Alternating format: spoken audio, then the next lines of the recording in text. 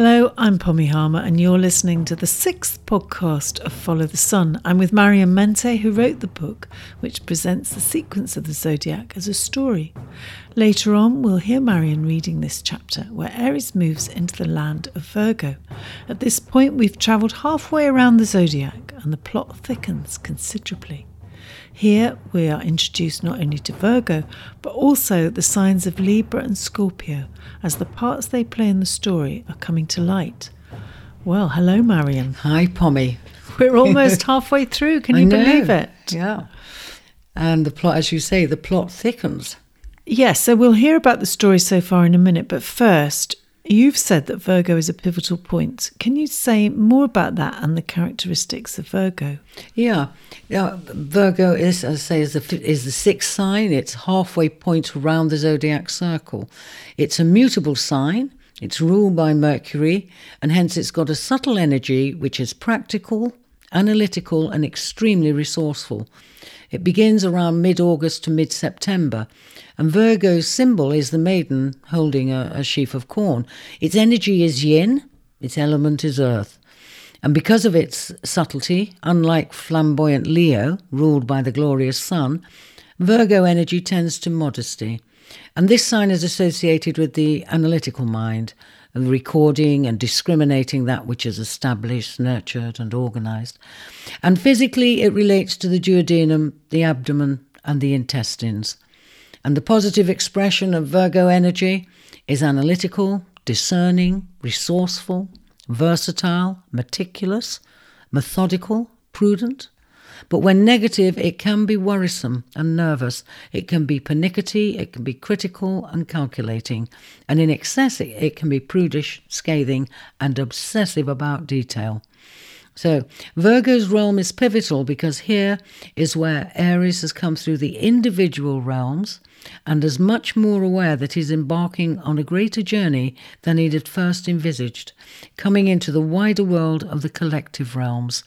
I'll speak more about this collective idea later when we talk of oppositions, but for the moment, Virgo is an industrious energy, and strongly Virgo types are usually very hard workers, which, along with her sheaf of corn, I felt that the dedication to running a farm, together with other cottage industries that she gets up to, describes this element of that nature very well. I think it does, so I'm looking forward to hearing the story. Quick roundup of where we are so far. Much has happened to Aries since he embarked on his journey to follow the sun. After traversing the realms of Taurus, Gemini, Cancer and Leo, still unaware of the black pearl Cancer placed secretly around his neck, Aries is escorted by Leo to the boundary of Virgo's realm. During the ram's time in Leo's realm, further intrigue occurs since Scorpio's eagle has learnt from Cancer that Aries unknowingly has the pearl, and she reports this to Scorpio. We are also aware that the Shrike did not perish but is alive and in pursuit of Aries, having gained information that he carries the pearl, which it must retrieve because the pearl is vital to its plans to disrupt life on Zodiac. We now catch up with Aries as he waits with Leo on the boundary of Virgo's realm. They are spending a last evening together before Aries plans to make his farewell in the morning, and as we shall see, not all goes according to plan.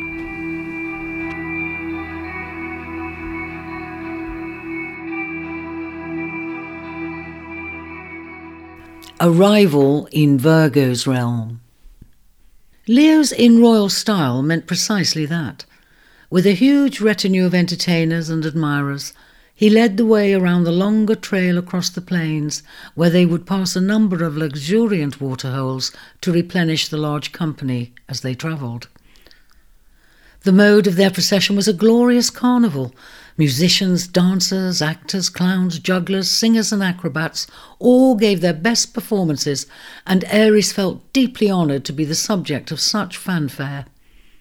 For his own part, Leo loved this processional kind of extravaganza, with fun and entertainment that would continue for days. He vowed to do it again, a grand tour around his realm, when, of course, he would invite the sovereigns of the collective realms. As the landscape became increasingly verdant, Before the uplands gently dipped into the rolling vales of Virgo's realm, he commanded his entourage to return to the plains proper, preferring to travel alone with his friend for the short remainder of their journey. Evening was approaching when they reached the last waterhole, and rain clouds were gathering. Leo's mood was sultry, akin to that of the day. The peaks loomed nearer, and as Aries' gaze lingered on the snow-clad pinnacles, a thrill passed through him. He could see his ambitions were nearing fulfillment, that his goal was within reach. Swaying gently in the foreground, fields of ripened corn shone with an iridescent light under the flint sky. Beyond the large expanse of cornfields, he could just discern a small thatched house fronted by a neat carpet of green. Again, this was something entirely new to him. Some larger outbuildings stood off to one side of the house, while planted behind it, mounting a small rise in the land, were rows of trees growing in straight lines. Though the fields and orchards reminded him of Taurus's realm, he could see a difference in the way the land was ordered. It put him in mind of the mercurial Gemini and their woodland shrubs that grew in matching pairs. He turned to Leo to speak his thoughts, but noticing his friend's unusually quiet demeanour, decided to quell his enthusiasm, which might seem overbearing and inappropriate. Having shared adventures and good times, they both felt sad at parting company. "Let's camp for the night in the shelter of those trees," he suggested. "Fresh starts are always better in the morning." Leo yawned in agreement, then muttered that he hoped the rain would hold off for another day. His mane, don't you know. Aries was eager to meet Virgo. Hers was the last realm before reaching the foothills of the Great West Mountains and the domains of those of the collective. He was gaining a greater sense of the wider world around him, that there was much more waiting to be discovered. What would he learn next? Where will his goal eventually lead him? What is his place in the wider scheme? His entry into Virgo's realm was indeed pivotal, and before the coming dawn he would come to realise that the cause and course of his journey were on the point of change. But for the moment, despite his excitement and apprehensions, he and Leo sat in companionable silence under an olive tree at the edge of a small grove, unaware of the eagle as she passed high above. But she had spotted them in the grove.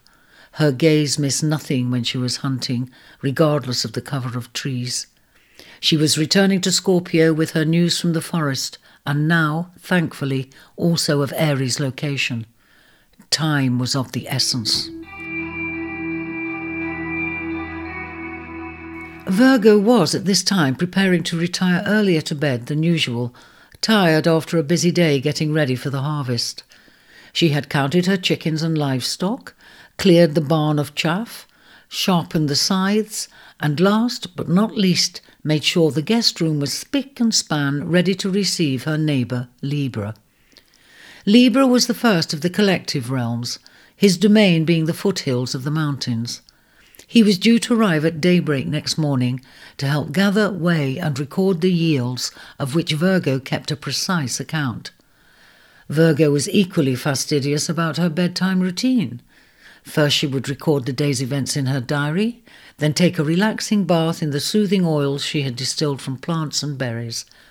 Her bath was followed with a rigorous brushing of her long golden hair, 100 strokes to make it gleam, before donning a fresh cotton nightie and slipping between the crisp white sheets of her applewood bed. By the light of a beeswax candle, she nestled into the warmth of her goose-down quilt and reread all she had recorded to ensure there were no mistakes or omissions. Because of the ongoing disruption in communications, she was unaware that anything was amiss. She didn't know that there had been an earthquake in the distant realm of Aries, nor that the ram was traversing the lands, even less that he rested on the edge of her cornfields, eager to make her acquaintance.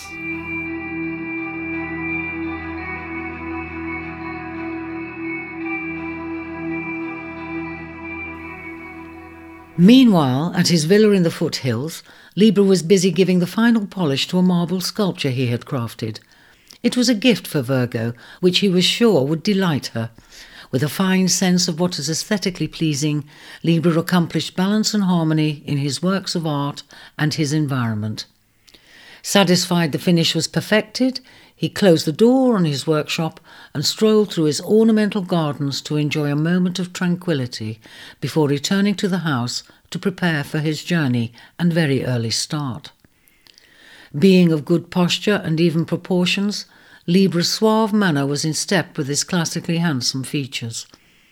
Beardless, with well-groomed hair and expressive eyes, the fact that he took good care of himself and his appearance was evident.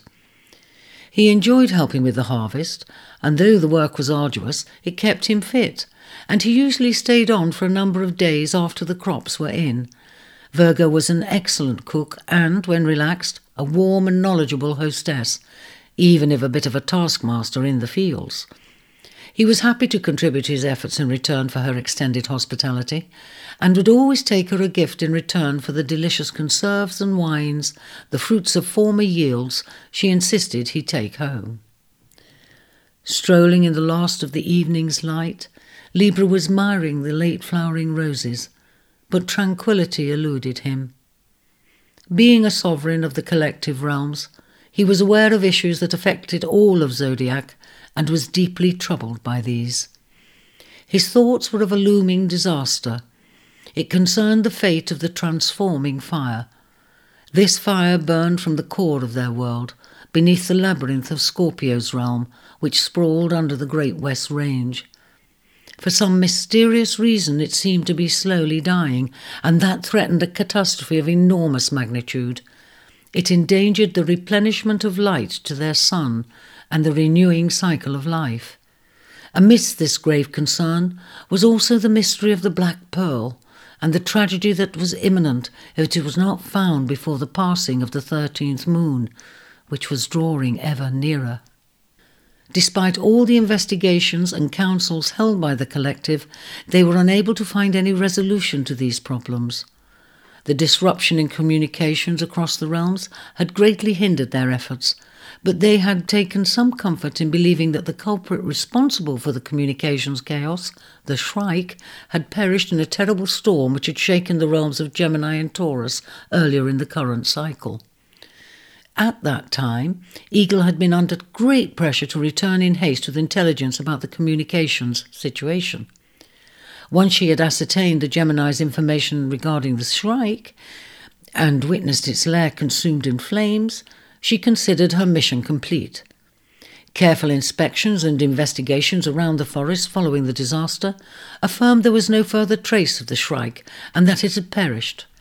She didn't realise that there had been an earthquake in the headland or that Aries had abandoned his realm, reporting only what she had glimpsed on her last hurried check, in that the headland was still plagued with dreadful fogs and that lightning had damaged the top of Great Tor.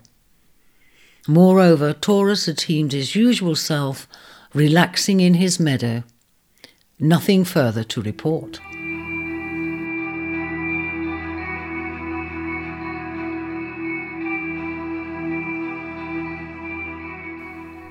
Whilst Virgo and Libra were busy preparing for the morrow's harvesting, deep in the Great West Mountain Range, Scorpio paced her underground chamber, anxious for Eagle's return. Serpentus, her snake, sensed her agitation and coiled himself on the cushions set around the large iron brazier burning hot in the centre of the cavern. It had been several nights since Stork had arrived with the urgent summons from Cancer. Eagle had responded with discretion, immediately taking the request to her mistress. Scorpio spoke with Stork and agreed her Eagle would go with great haste. Consult with no one during your flight. Cancer warns to observe secrecy. She asked you to take special care over no man's land. As if she need to remind you of that. But fly high, my beauty. A mere speck in the sky those scavengers won't see. Your flying to the forests at this unscheduled time might arouse unwanted suspicions. Until we know what this mystery is about, you must trust no one. And she turned to walk away, lowering her gaze and her tone as she disappeared into the shadows. Hurry home. Scorpio had much desired to fly with her bird on such an intriguing mission, but knew the glare of sunlight would scorch her skin, cause her headaches and sickness, for the dark and secret places were the terrain of her domain. Curiosity was bringing her almost to the point of distraction as she waited. She now poured herself a glass of ruby wine and slumped onto the cushions beside her serpent. Moving his upper body onto her lap, she took comfort in his strong, muscular form, gently stroking his head as her needle-sharp mind searched for possible reasons behind the summons. At that moment the eagle flew into the chamber with her news. Scorpio was jubilant to hear the black pearl had been found, but deeply concerned to learn that the shrike was the likely thief, mystified as to how it was able to steal the gem. What means had it used? Absorbing the intelligence received, she swiftly formed a plan of action. Pleased with her eagle and the good speed she had made, Scorpio offered her faithful bird a dish of much-loved sweetmeats, bidding her to rest a while. There would be another mission this night, a mission that required great stealth, and Eagle must take Serpentus to efficiently execute the plan. Being the eve of the harvest, who knows what forces are gathering in Virgo's realm tonight? Be extra vigilant, she warned as they were setting off. Confident her agents would do exactly as bid, she retired to her bedchamber, feeling certain of a fait accompli.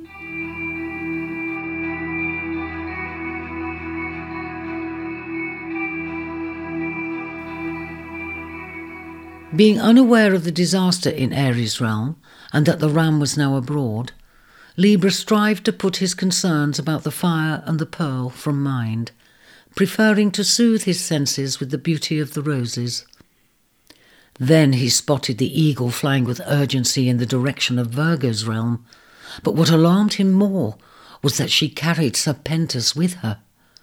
He knew something must be very wrong for both of Scorpio's agents to leave their realm together. Perhaps some disaster had befallen Scorpio, but no, Eagle would surely have come directly to him in such an event. Then it must be that Virgo had sent for Eagle, that there was some emergency at the farm. He decided not to wait until morning, but to make his way to Virgo at once.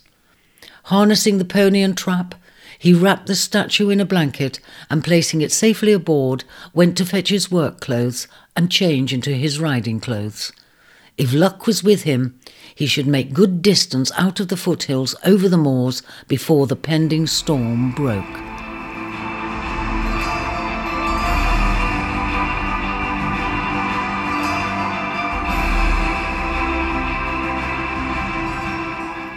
Come nightfall, the air was close and humid, and despite the threat of a storm, the grove seemed peaceful. Aries slept soundly, but Leo was uneasy, disturbed by a strange sense of foreboding. He had noticed a large bird alighting on one of the upper branches of an adjacent tree, but knowing it was harvest time, he'd thought little of it. This was the shrike, and Leo's wakeful presence didn't please it one iota. The shrike also became aware of another presence, silent and menacing, lurking in the branches above where the pair lay. It could make no move on Aries for the moment. Restless, Leo rose to take a drink from the small pool nearby. There was no moon, and the stars were hidden behind a blanket of cloud. This was surely the darkest night he had ever known. As he lapped half-heartedly, longing for the dawn and the return of his beloved sun, a rumble of thunder warned that the storm was about to break. Turning back to the grove, he froze. A streak of lightning pierced the dark, and in its flash he saw the silhouette of a snake drooping from the branches above Aries' head, its gaping jaws poised at the ram's throat. He lunged at the dark shape, his teeth and claws dragging the snake's body from the tree. Like the lash of a whip, the serpent retaliated, sinking its fangs into Leo's back. The lion roared in pain and, losing consciousness, fell to the ground as the poisoning venom coursed through his veins. Thunder and lightning clashed. The eagle flew low in close circles above the scene. She had been waiting in a nearby tree for Serpentus to return, but on hearing the howl from Leo, realised their plan had gone horribly wrong. The serpent was badly lacerated, and the deep gashes he'd sustained slowed his progress through the long grasses. He managed to crawl clear of the grove before Ares was fully aware of what had happened. Once the eagle sighted her companion, she swooped down, carefully lifted his torn body in her talons, and winged her way over the corn to the cottage of Virgo.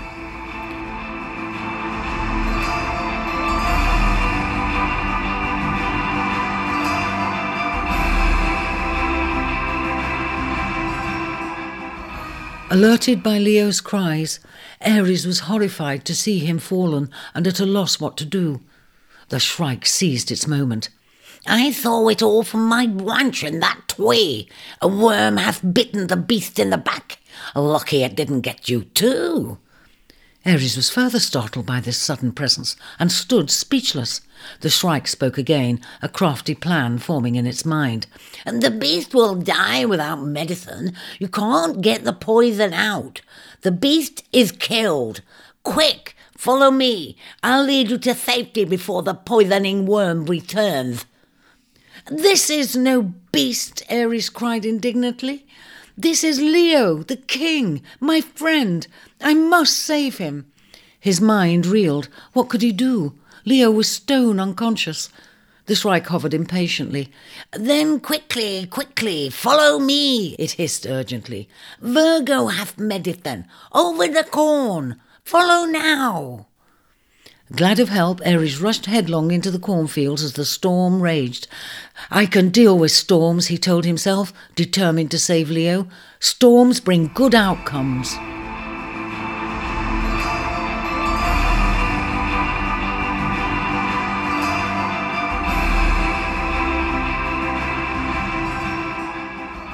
Beyond the call of duty.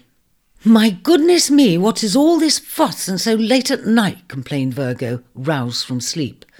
She thought it might be the centaur making one of his untimely visits, and she had not the slightest intention of being hospitable to her nomadic colleague at such an unearthly hour, especially in her nightgown.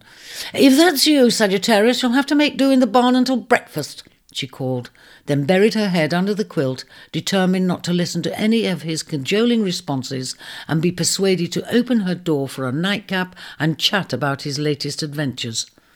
But the rapping continued louder and more urgent. Now fully alert and feeling more than a bit cross, she quickly lit a lantern before lifting the latch and peeping outside. The sight of the drenched eagle clutching the injured snake was the last thing she had expected or wanted to see. "Serpentus!" She kneeled to examine the deep gashes in the snake's body. "What happened?" she cried, running to fetch some salve from her ointments cupboard. "There is little time," urged the eagle in her low, rasping whisper. "There has been a confrontation with Leo. He lies at the first pool beyond the corn. You must go there."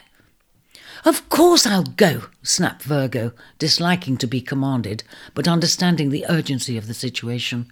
She had seen the suffering inflicted by the snake's bite before. "But tell me what has happened. What is going on? What confrontation? Why?" she implored, smoothing salve into Serpentus's wounds. "No time, Virgo. Must hurry," was all the eagle would impart. Once again she gathered up her companion and swooped off towards the mountains and Scorpio's cave. "Darn Scorpio," cussed Virgo, stamping her foot as the impressive bird flew away. "Why must she always be so secretive?" But despite her proneness to nervous worrying, Virgo was able to keep her head in a crisis and acted quickly in response to the eagle's request. She deftly braided her hair while scanning the contents of her potions cupboard. The clearly labelled bottles and jars, all neatly stacked in perfect order, never failed to intrigue Libra, and he would often sketch them when he visited. He especially liked the arrangement of jars of coloured powders and bottles of little pills that Virgo made, all sugar-coated to taste sweet, and the wisp of a bittersweet fragrance wafting like a gossamer veil on opening the cupboard doors. It all held such a fascinating allure. In no time at all, Virgo had selected the ingredients of a potion to neutralise the venom without causing sickness. She mixed the powders with an almond-flavoured syrup, then decanted the liquid into a glass vial. "All will be well if I arrive in time," she kept telling herself, repeating it like a mantra as she rushed around, filling her bag with everything she would need. Expecting Libra's arrival in the morning, she quickly scribbled him a note explaining her absence and requesting help if she had not returned home by the time he arrived. Pulling on a warm tunic and her cloak, she pinned the note to her front door, then reaching for her bag and lantern, set out into the hostile night. She ran across the cobbled courtyard towards a small wooden bridge spanning the stream that irrigated the cornfields. Stepping onto the bridge, she was alarmed to see how much the water had risen and became anxious that her fields would flood. In any event, the ground would be muddy for the ensuing days, which meant the work would be heavier, and all that slimy mud. Yuck! And the amount of laundry and boot cleaning that would be entailed. Oh, it was all too much. These worries, coupled with her deeper concern about Leo's deteriorating condition, were enough to upset her delicate tummy, and she started to feel quite queasy. But she must press on, and knew she had to make her way directly across the field to Leo rather than hope to cover the distance around it in sufficient time. Oh, if only she hadn't loaned her pony and trap to Libra. Beating furiously at the head-high corn, her nimble frame was a poor match for the rain-sodden stalks impeding her progress. She was about to cry with frustration when the wind changed direction. The gusts now thrashed the corn away, clearing her path. Being light and fleet of foot, Virgo was able to make good speed and virtually danced along the lengths of bowed stalks, avoiding the sludgy earth beneath. As she made her way, the skies began to lift and the downpour eased to a drizzle. But the gusts remained strong. Though it was a dark night, her exceptionally keen eyesight could discern the outline of the olive grove near the waterhole where Eagle had said she would find Leo. Virgo found him lying alone, unconscious and almost rigid.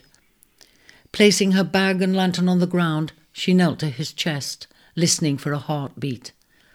Relieved to detect a faint murmur, she hurriedly reached for the phial of antidote from her bag. Cradling his motionless head in her lap, she placed the phial between his lips and dripped the medicine as far back in his throat as she could. This done, she turned her attention to the wound itself, and holding the light above him, looked for visible signs of the bite. A trickle of blood seeped out from under his tangled mane, and on closer inspection she found 2 small punctures between his shoulder blades. If only some of the poison had been drawn off, he wouldn't be in such a poorly state now. Taking a selection of ointments, she rubbed them into the wound and then covered the punctures with a neat dressing. She removed her cloak and draped it over him, hoping its warmth would restore him to consciousness. Wearily she went to wash her hands in the nearby water, glad to realise the rain had stopped. She felt great relief to think that her corn was saved from flooding. Now what she had to think about was how to get Leo to the safety of her farm, for he wasn't able to walk and would need proper nursing if he was to regain full health.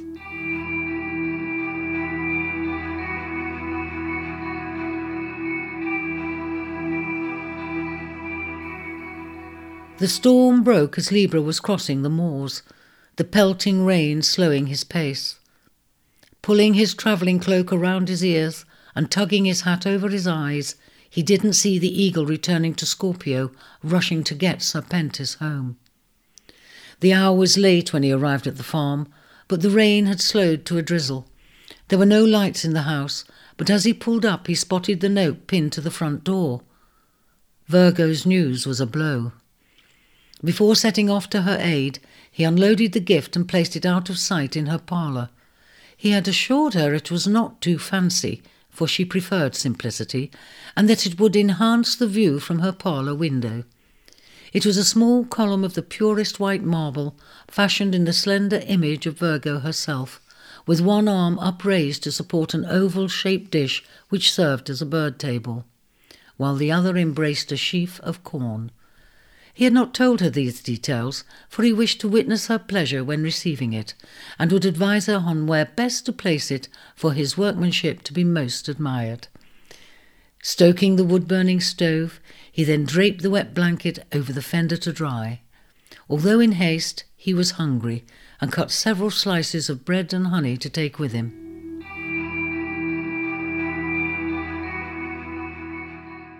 Virgo heard the pony and trap approaching, surprised but relieved that Libra was on hand so soon. Gently she stroked Leo's forehead and assured him he would be his old self again in a few days. She recalled her copious letters to him about the prowlers who thieved her chickens and livestock, then take refuge on the plains. Her pleas had hitherto gone without satisfactory response, but perhaps tonight's events might make him more alert to her losses and sharpen his intent about calling the culprits to order. "Oh, there you are," cried Libra, alighting the trap. "What dreadful catastrophe has happened to Leo? I mean, why is he here?" He moved in closer to inspect the prostrate lion.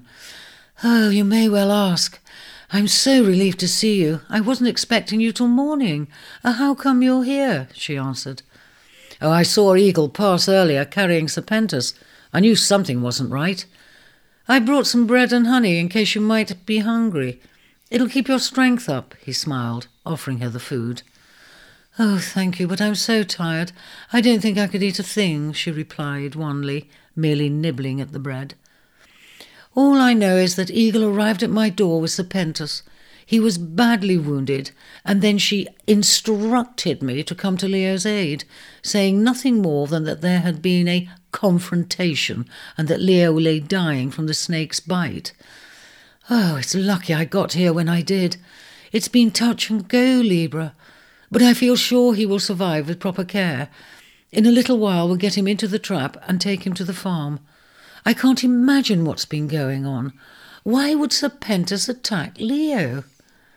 "Oh, search me," responded Libra with a shrug of his shoulders. "The whole world seemed topsy-turvy at the moment, but Scorpio certainly has some questions to answer.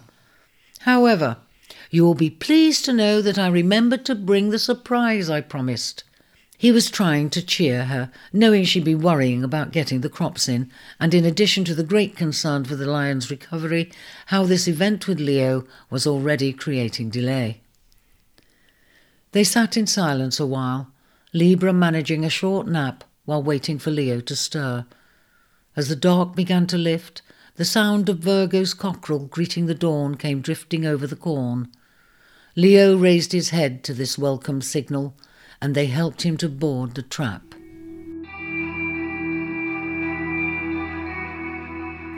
This way, croaked the shrike, pretending to lead Aries straight ahead. The corn reached higher than Aries' sightline, and he needed a guide to keep him on a straight course. However, the shrike intended to run him in circles until he dropped, exhausted, when it would meet with no resistance when searching him for the pearl. The thief spotted Virgo when she entered the field from the farm. It promptly led Aries away from her path and around on himself. The wind then changed direction and the stalks were blowing and thrashing against him. "You will have to crisscross the field. Go with the flow. Can't run against the wind. Too blowy. Follow me," it cried repeatedly. It was such hard going against the corn that Aries conceded the shrike was right. After a great many arduous crisscrossings of the rain-soaked field, a seriously tiring Aries began to suspect something was wrong. He'd stopped in his tracks a few times to rest a little and leap up to get his bearings, but he seemed always to be in the centre of the field. All he could see was a sea of corn. He was no nearer the homestead. He'd become almost expert at judging timings and distances from his experience on the plains, and rightly thought he should have reached the far side a while ago, even if he was taking a serpentine path. Why wasn't he making progress? And he was desperately worried about Leo. At length, panting for breath, he stopped again to sort his thoughts on the matter. The shrike sat down beside him. "Not far now. Take a nap if you're tired," it suggested, hoping he would do just that. At that moment, the sound of the crowing cockerel caught Aries' attention. It wasn't too far away. Again he sprung into the air to see above the corn. Relief! He'd made some headway, and it seemed he was now only a few leaps from the lawn in front of the cottage. "I'll take it myself from here," he said abruptly, still puzzling why the crossing had taken so long. He wondered if the shrike had slowed him, guided him wrongly on purpose, or indeed why it would wish to.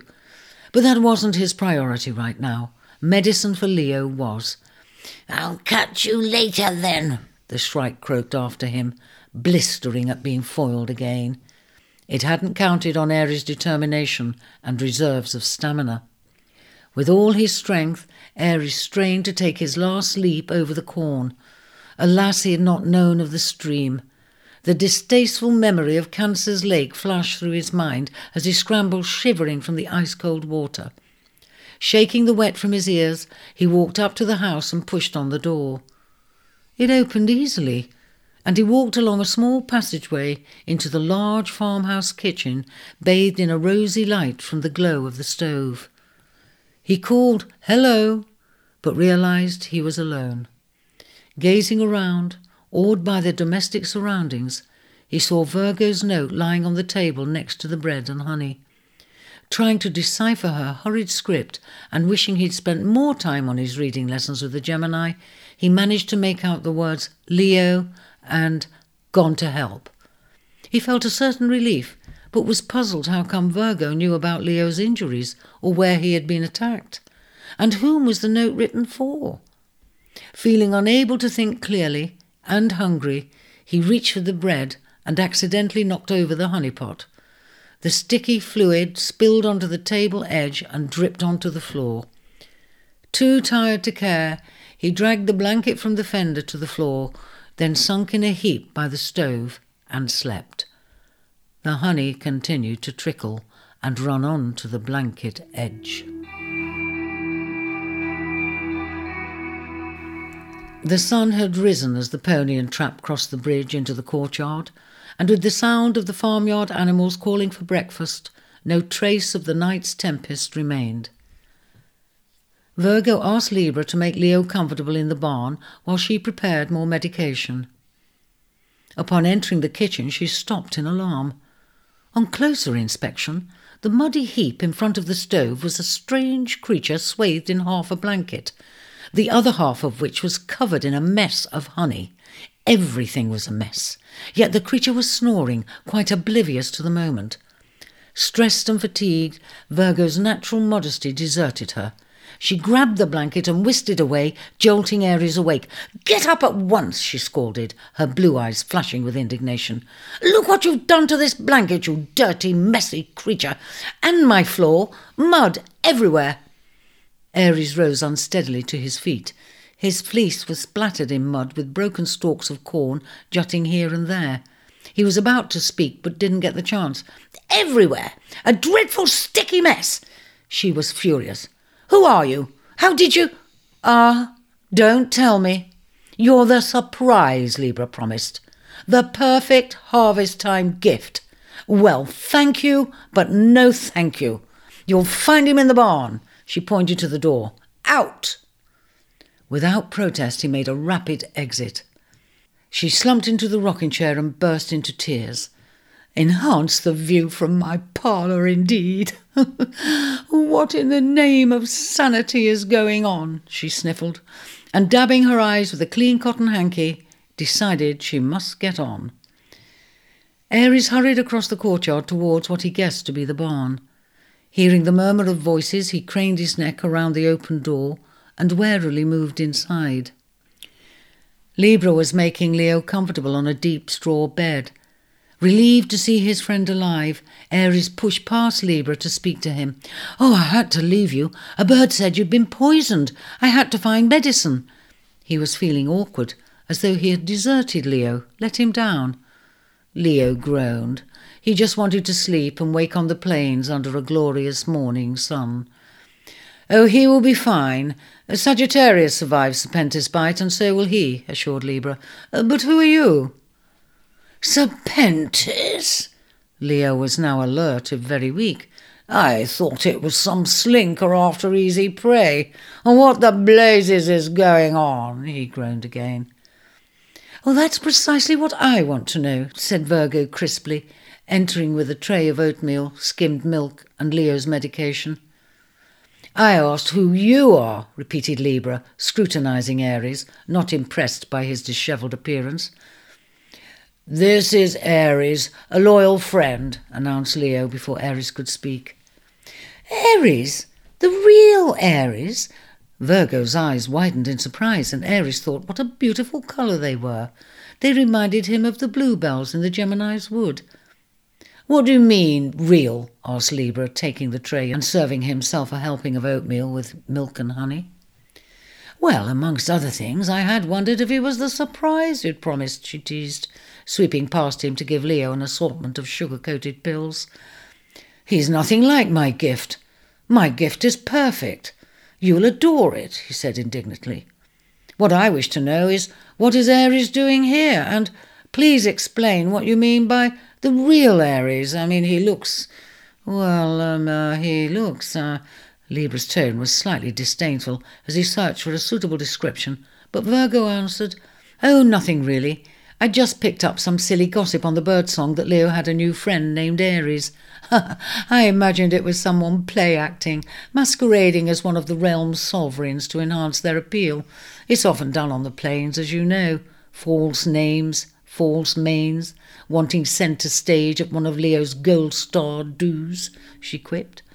Flattered by her answer, Aries spoke up.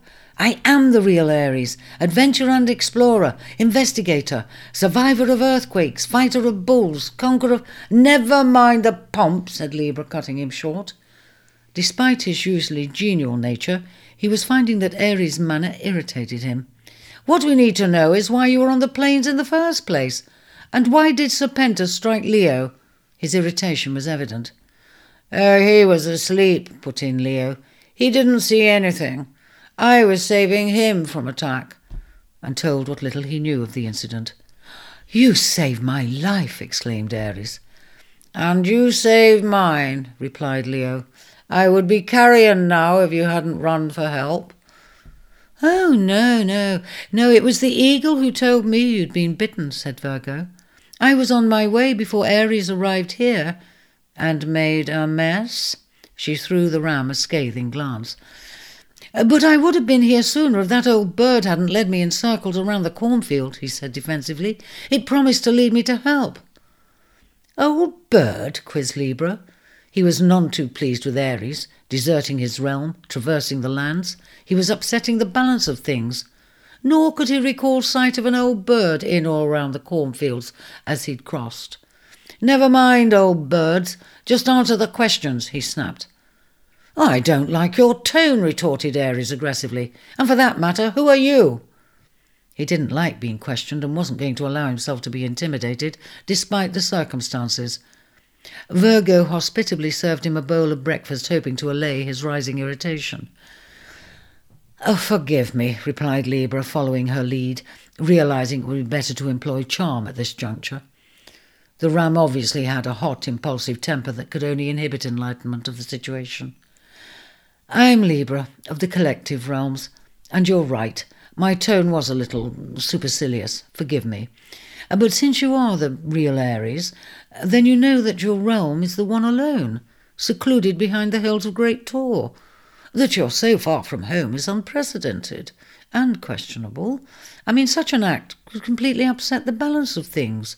Surely you understand our concern." Aries wondered what supercilious meant, but decided to find out later. "I know of Great Tor, but there was no realm," he replied flatly, then went on to tell his story in brief. Libra and Virgo were flabbergasted. "Earthquake? Following the sun? But what of your clan? What's happened to them?" inquired Virgo. "Clan? What clan? I've told you there was only me in that crater. I know nothing of any clan." Aries' tone brooked all argument. Libra and Virgo exchanged worried glances, at a loss as what to make of it all. "What about Scorpio? Have you met her eagle or serpent on your travels?" pressed Libra. "I've never heard of Scorpio till now, or anyone connected with that name," he answered truthfully. "I have no idea why she wants to attack me, and that's the truth. Tell me where to find this Scorpio, and I'll sort things out immediately." Virgo believed he was being sincere, and could see the sense in addressing Scorpio as soon as possible. However, a trek to the mountains and back would take a number of days, and she had her crops to get in, as well as nursing Leo. She feared she might be left in the lurch and looked to Libra for some resolution. For his part, Libra didn't wish to go herring off to the mountains at once either. He was tired, nor did he have his mountaineering gear with him. Also, he was aware of Virgo's dilemma. After short deliberation, he gave his view. We do need to question Scorpio, of course. However, there's no need to go off to the mountains at once. It's harvest time, and there is every chance the eagle will return to the cornfield soon. This is a time when she can gather a deal of information without travelling too far afield.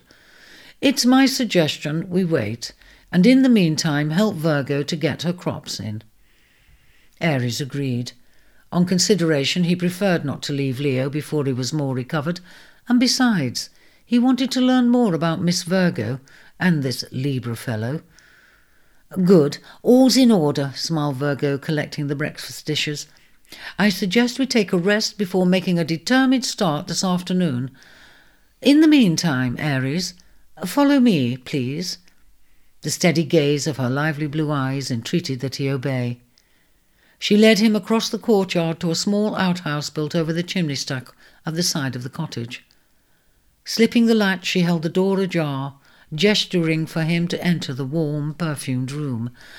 I'm sure you'll know what to do, she smiled, closing the door behind him and a tub of steaming foam. The shrike lay low on the edge of the cornfield. It had watched as Aries entered the barn, and seeing the coast was clear, sneaked into the hayloft to listen. It was fuming. It daren't risk being spotted at the harvest now, a time when it had planned to recruit more messengers to its cause, to take by the foulest means that which was not its to have. With the collective's intelligence impaired, the sovereigns would have little choice but accept the lie it was seeding to grow, in that it had won possession of the prize pearl in no man's land when rousting a gang of insurgents who'd been foraging on the plains. It would be seen as a hero, a rightful new sovereign of the realm. However, Aries stumbling into the midst of things had caused complications, and the shrike was having to adapt its plans. Again, it must wait to see what moves Aries would make next. That the ram had made no mention of the pearl pleased but puzzled it. Why, when he was boasting about his travels, didn't he mention that the Gemini had bestowed him with such a glorious gift, especially since rumour has it that he had lost his own realm? Surely it was a prize worth mentioning. A glimmer of enlightenment dawned. Conclusion. Whammy don't know he got it, which is why he didn't tell, of course. He don't know anything. With great relief it realised that all it had to do now was wait until Aries was alone, then secretly steal it back. If stealing proved too tricky, it would have to convince the ram that the Gemini had stolen the pearl from itself and were using him to hide the proof of their theft. It would persuade Aries to hand over the gem as an act of decent honesty, then peck out his eyes and split his tongue with its razor-sharp, serrated beak. Easy peasy. However, Scorpio's recent involvement in the matter threatened to ruin its plans entirely. The shrike cast its mind back to the meeting in the forest, trying to recall whatever it managed to overhear. Eagle knows that Whammy got the pearl. But what the shrike found equally puzzling was that the eagle, or more correctly Scorpio, was not sharing this intelligence with others of the collective. Odd. And how come Scorpio's worm attacked on Wham at night? Its manipulative mind moved around the facts to find the answers. Because the shrike was unaware of both the mouse's and Cancer's part in it all, it began to deduce that the Gemini and Scorpio were somehow in collusion over keeping the pearl. The eagle had been in the forest when its nest had toppled and the pearl lost. Gemini and the eagle must have found it and hatched a plot, and they are now using the unsuspecting ram as a scapegoat in some way. The shrike was greedy, deceitful, ruthless and vain. Its biggest error was in believing that everyone thought and behaved like its wicked self in matters of possible gain. I want only one domain. Scorpio with plotting power over two. The wicked schemer. But whatever silly muddle it was making for itself, the Shrike realised that it must get possession of the pearl before Aries made his intended visit to Scorpio, and certainly while Libra was still in the dark about the gem's whereabouts. If it was successful in that endeavour, it reasoned there would still be enough confusion in communications for it to bluff its innocence against any claims the Gemini and Scorpio might make against it, and thus for its lie about obtaining the pearl in no man's land to succeed. Well, just about. Stay focused. Stay cool.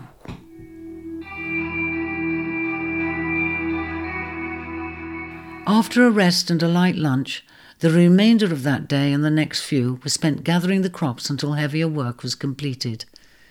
Making good use of the brief opportunity during break times, Virgo took notes for her diary as Aries recounted his travels. In turn, he realised how resourceful she was and a tireless worker. She seemed so intense while cutting the last of the corn, he felt the urge to tease her. "Oh, it's hard work being part of Leo's realm, isn't it?" Her eyes flashed. "Part of Leo?" she gasped, mopping her brow with a forearm, brushing strands of hair from her face. "How dare you even "Oh, it's just a little joke," he said laughingly. He'd obviously touched a nerve. "Ah, I see. And whose little joke, exactly?" Virgo was sharp as a knife, and guessed rightly that Leo was the author of this little joke. "Oh, you have very pretty eyes," he grinned, wanting to change the subject. She relaxed, amused by his cheeky smile.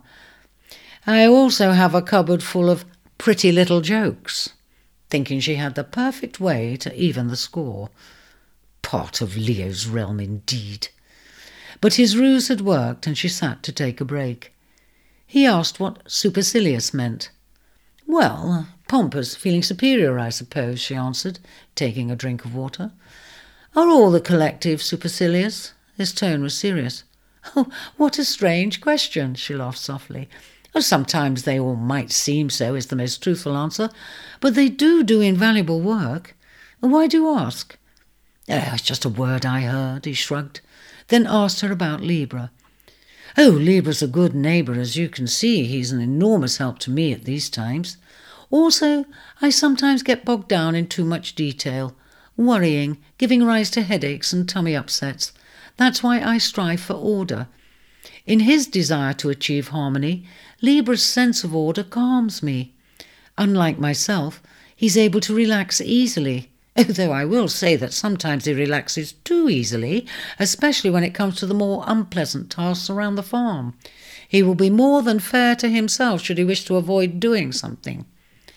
"And who is something? Someone he mentioned who has also been bitten by Scorpio's Serpent." "Ah, yes, well, that will be Sagittarius, but we call him Sag. He's also one of the collective and lives on a plateau high on the range. As for Sag, well, he is very good-humoured and great company, but I often find his jokes inappropriate. He likes to travel, and he knows a great deal about various terrains, but also he tends to preach a bit and thinks he's right about everything, when, of course, no one is right all the time. Oh, forgive me. It's not that I mean to criticise either of them. I can be a bit too pernickety myself. We all have idiosyncrasies. But it's important that we at least try to be perfect, She gave him a gentle dig in the ribs with her elbow. "And it's the same when I prepare my fields for planting. The more thorough I am when tilling the earth, sifting out the weeds and stones, the better the crops will root and the better the harvest." None too sure how perfect she might find himself, he changed the subject to her orchards and fields, saying how they reminded him of Taurus, but also that she put him in mind of the Gemini, since they were interested in detailed information, except they were more talkative and preferred play to work, or so it seemed to him. She laughed again, acknowledging his comparisons, saying she had more dealings with the Gemini because of the many birds which flocked to her fields from their realm. "Until the troubles in communications, we used to exchange news regularly. I miss their bulletins, snippets of gossip from the forest, and will be glad when normal service is resumed. He was about to tell her of their clever scheme and the returning of that black pearl to Cancer, but Virgo had stood to resume work, saying time enough had been spent chatting. Not wanting to be seen to shirk, he said no more. He considered the incident an important detail anyway, so promptly forgot about it. Little did he know that this small omission would lead him to mortal danger and cast him to the depths of despair.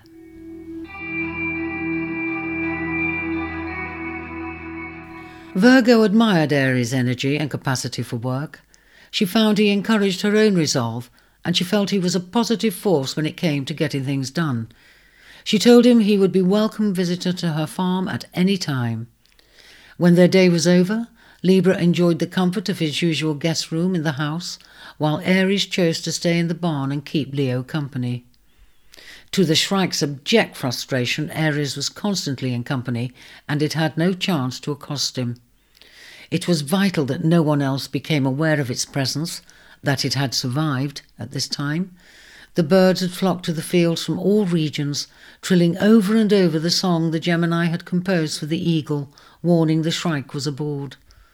The eagle, however, had been conspicuous in her absence, causing everyone to work harder and faster in order to make a start for the mountains.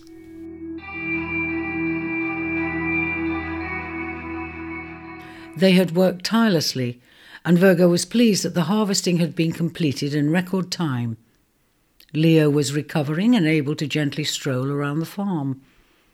Libra had presented Virgo with his gift of the marble bird table, delighted that she, Aries and Leo were all suitably impressed and appreciative of its detail.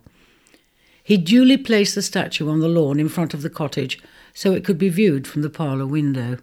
Leo gave it high praise, at the same time saying how much he looked forward to seeing Libra at his next extravaganza. He knew Libra enjoyed these occasions, and both looked forward to having fun and spending time together during those festivities. On the morning of their departure, Virgo had laid on a farewell breakfast fit for kings. The aroma of freshly baked bread had everyone hastening from their beds to gather around the big oak table, which nestled under the boughs of an old apple tree in the orchard behind her cottage. There was a sumptuous assortment of jams and honey, cheeses, yogurts, fruits, cereals, scrambled eggs, mushrooms and juices. Though it was pleasant to relax in the early morning sunshine, Aries was eager to get going. Virgo had packed a lunch of fruit and sandwiches for their journey, and when all were ready, she and Leo walked them through the orchards and past the rows of beehives to take their farewells at the edge of her vineyards. Leo was feeling very much better, but would stay a few days more since he'd suddenly developed a jippy tummy. Otherwise, he was so appreciative of Virgo's caring for him, he promised that once he returned to the plains, he would ensure no thieves would dare to scavenge her livestock.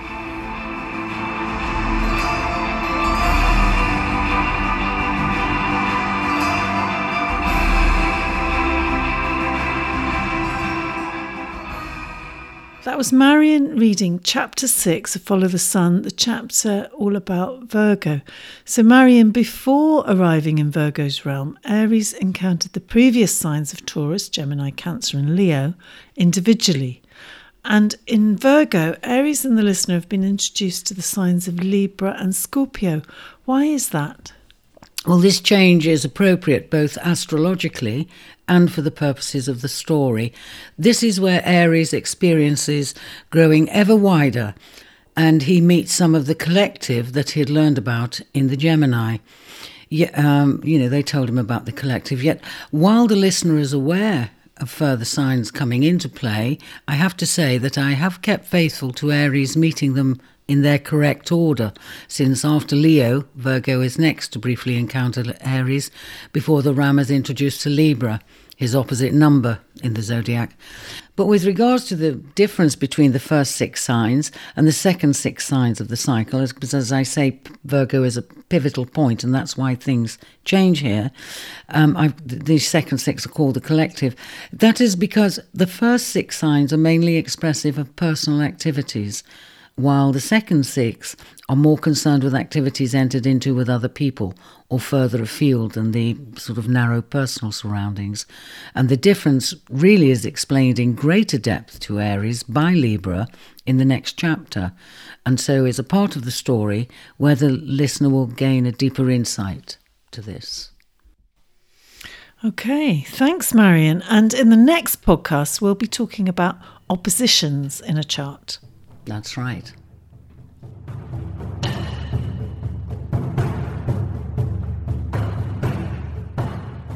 You've been listening to the 6th podcast of the series Follow the Sun.